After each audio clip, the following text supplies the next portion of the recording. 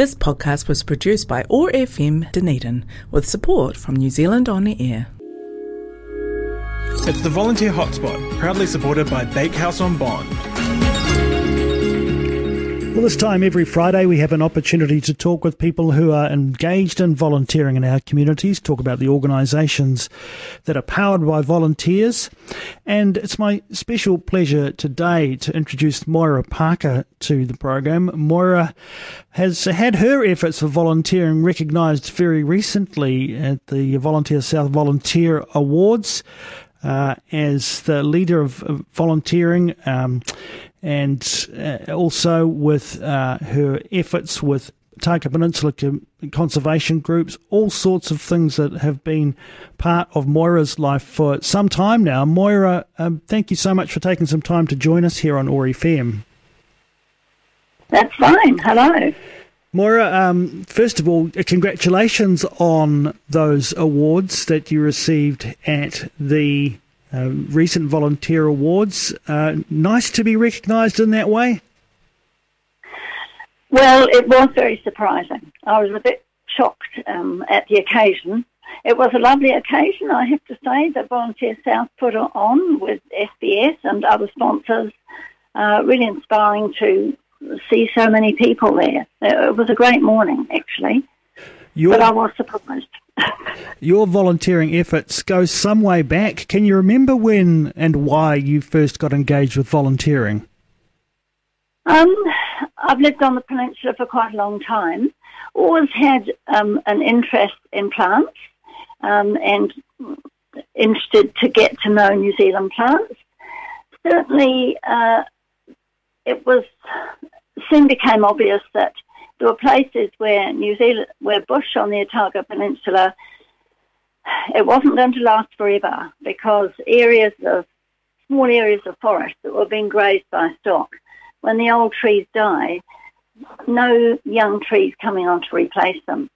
So that was one of my earliest interests, was working with stock, that's Save the Otago Peninsula, working with landowners.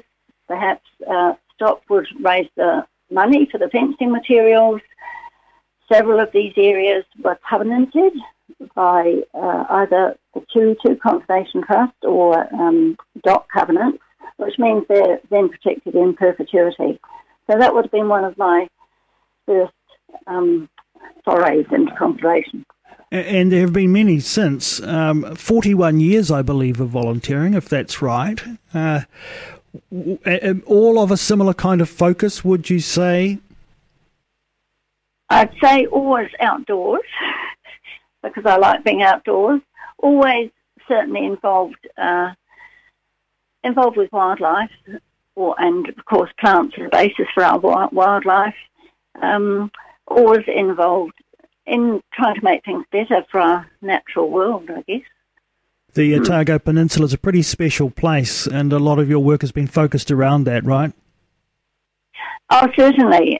When a small group got together and started talking about maybe eradicating possums from the Otago Peninsula, I felt I would love to be part of that.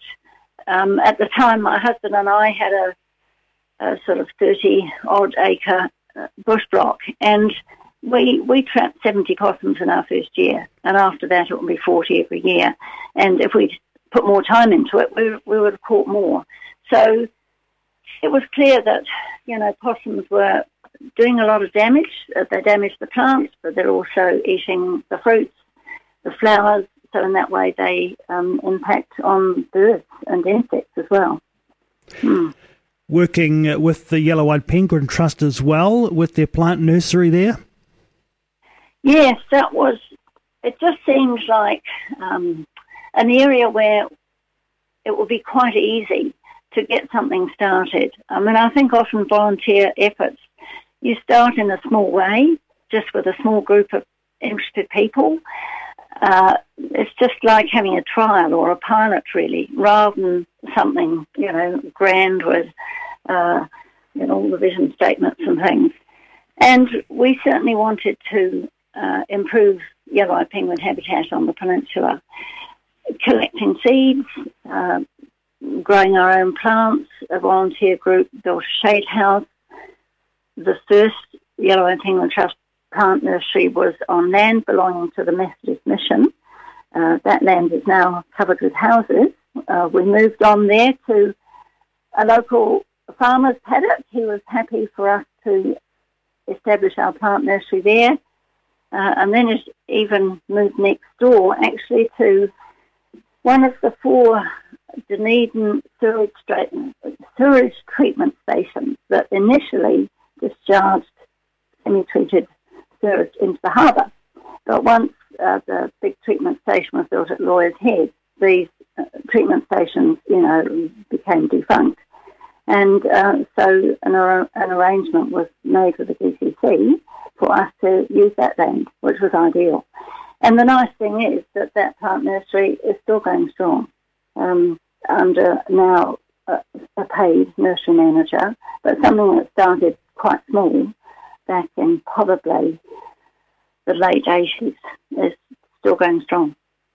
Moira, you've been at this long enough now to be a witness to the changes that have taken place as a consequence of not only your efforts, but of course many other people who've been working alongside you and with other groups along the way. How would you describe the impact of the volunteer efforts so far? As well as what has been achieved with something like a plant nursery or people out there trapping possums, I think there's a lot more awareness now that we do need to intervene in areas. Otherwise, some things will just go downhill. If you don't try and reduce possum numbers, the possum population will just keep growing and growing. I'm sure there's more awareness now, and I think as a result of reducing possums on the peninsula, and the Otago Peninsula Biodiversity Group has removed just over 22,000, which is a huge number. A lot of people are saying, I'm seeing more bellbirds. I've seen a tui for the first time, and I'm born and bred on the peninsula. I've never seen a tui at my place. The links are being made between some of the pest animals, the problems that they've been causing, and that we need to do something about it. Well, fantastic to hear that the people are noticing a change. And, of course, it's ongoing work, isn't it, Moira? What currently is occupying your time? I seem to have moved on from pest animals to pest plants. STOP has always been interested or worked to try and remove some of the few pest plants which have been expanding their range on the Otago Peninsula. One of them is banana passion fruit, which people will be quite familiar with, very pretty pink flowers. Another is Darwin's barberry, in flower now, bright orange flowers. Another plant called Bommeria. All colourful flowers, all garden plants originally, but many spread by birds. Therefore, they don't just stay in the gardens. They get out into the wild. And they can really threaten our bush remnants. Banana passion fruit scrambles up into canopy, gets quite high, doesn't lose its leaves in the winter, so it simply blocks out the light from the trees underneath it. But as well as that, those lovely orange juicy fruits, they are a food source for possums and for rats. So the two kind of go together, pest plants and pest animals. Sorry. Well, how large is that task when we're talking about weeds? The group that you're connected with now, SWAT, Seek, Weeds and Terminate, which I think is a fantastic name. How big is the task ahead? We've been going for 2 years. We've probably clocked up something like 2,400 volunteer hours, and that's just our Friday mornings when we're working as a group. But individuals go off, on their own, on a tangent. They might see something on the roadside, or they know something's there in the neighbours. They talk to the neighbours. So it expands as well. I think we're really making an impact. Darwin's barberry, we're trying to contain this. We don't want it popping up in isolated places like Boulder Beach and Sandfly Bay. So therefore we're controlling it on property around Pukahiki. And I have to acknowledge landowners. In terms of access, people are very happy to give us access. We were obviously working around lambing and stock, but I'm grateful for that. A pretty physical work, I imagine, Moira. Oh, yes, it's a good workout. Sometimes more demanding than others. None of us are very keen on following banana passion fruit vines through gorse. That's not fun. But then, the property owner might come along and use the chainsaw and make some tracks through the gorse, and that makes it easier. Other places, maybe in Kānaka Forest, it's quite easy to trace those vines back to the ground, and that's what you have to do, right back to the ground. You might be able to dig it out, but often these vines have big roots, and it's a question of cutting off at ground level and then a small blob of herbicide paste, which will go into the roots. It won't regrow. Moira, how many of you are there currently working on this project on a regular basis? A regular basis is certainly be 6, but there could be 10. Some people are retired, other people have young families. Several of us have our own bush blocks, and we have to spend a bit of time on those. But it is quite surprising how doing it on a very regular basis, you really start to make inroads, actually. We're doing well. But more people are always welcome. We have an email address, which is swatweeds@gmail.com. So if there's anyone out there who'd like to come out on a Friday morning, we can provide the tools. You don't have to use herbicide. Often it's a question of simply tracking that vine down to the base. We'd be very pleased to see you. So do get in touch. Are you also maintaining your contact with the Otago Peninsula Biodiversity Group? Oh, definitely, yes. We have some of those clever trap cameras on our property, which we would have out. Because possums are now at such low numbers, they're not easy to detect. We don't see the possum poo around anymore or notice that a tree has been sort of ravaged by possums. But the cameras are a very good way of seeing what's moving around at night. So that would probably be the way that we contribute now.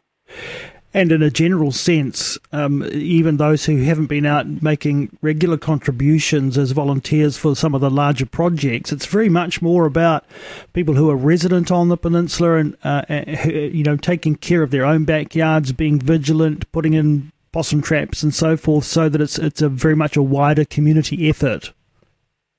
It certainly is, and because possums are down to much lower levels now, the job is harder. There are possums out there that are never going to put their head in a trap. So there are new tools coming on board, different traps, but sometimes it's a question of shooting. Maybe there's a possum that won't even walk into a cage trap, despite the lovely juicy apple there to try and entice it in. They're not going to go. Thermal cameras, shooting. I think one of the important things perhaps is access, so that a trap can be put on a property. Somebody from the biodiversity group would come and, check it.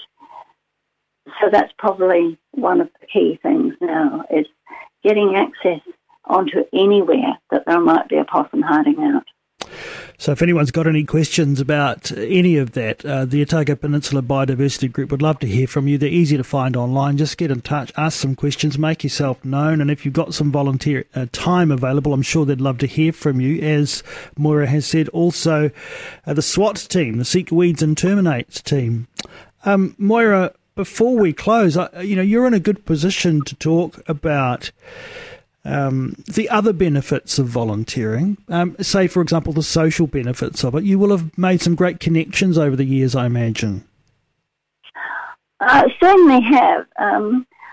When we had children at Portobello School, you knew a lot of people in the community, as parents. I think then working in town, I sort of lost quite a bit of that contact with the peninsula. Now I feel I'm right back, part of the peninsula, working with residents, meeting residents who've got pest plants on their property, also the access area, getting in touch with somebody. Would you mind if our group came on a Friday morning because you have some Darwin's barberry here? But it's a good social group as well. People are sharing information. One or two people in the SWAT team are good on the botany. Other people come along and, hey, they never realised there were mistletoes or this tree was a Nero or things like that. So that's nice. We make a point. We always have morning tea. There's always home baking. So I won't say people just come for the home baking, but, that is an important part of what we do. And one of our members who is doing a science communication degree, she made a lovely video actually about SWAT and banana passion fruit, which was really nice. So it can expand in unexpected ways. Indeed. I suppose is what I'm saying. Moira, just remind us of that contact email address if people want to get in touch with the SWAT team. It's SWAT, that's, I think, capitals, SWAT, weeds, @gmail.com. Moira Parker, recent recipient of the overall award for Spirit of Volunteering at the Volunteer Awards, as well as the Leader of Volunteers Award. It's been a great pleasure to take some time to talk with you this morning. Thank you so much for your contribution to important projects over the years and your continuing work as well. It's certainly, I think, appreciated, and it's great that the community got a chance to say thank you directly to you recently. Appreciate the time you've taken to join us here on OAR FM. Thank you very much, Jeff. Nice to talk to you. Bye. Bakehouse on Bond is the bakery for all your snack and lunchtime needs. We are in two great locations in Dunedin, the main bakery in Bond Street and our new store at 138 George Street, next to Westpac. Got a fundraiser or catered event coming up? Check out our website, bakehouseonbond.com for details. Bakehouse on Bond, proud supporters of the Volunteer South Hotspot. This podcast was produced by OAR FM Dunedin with support from New Zealand On the Air.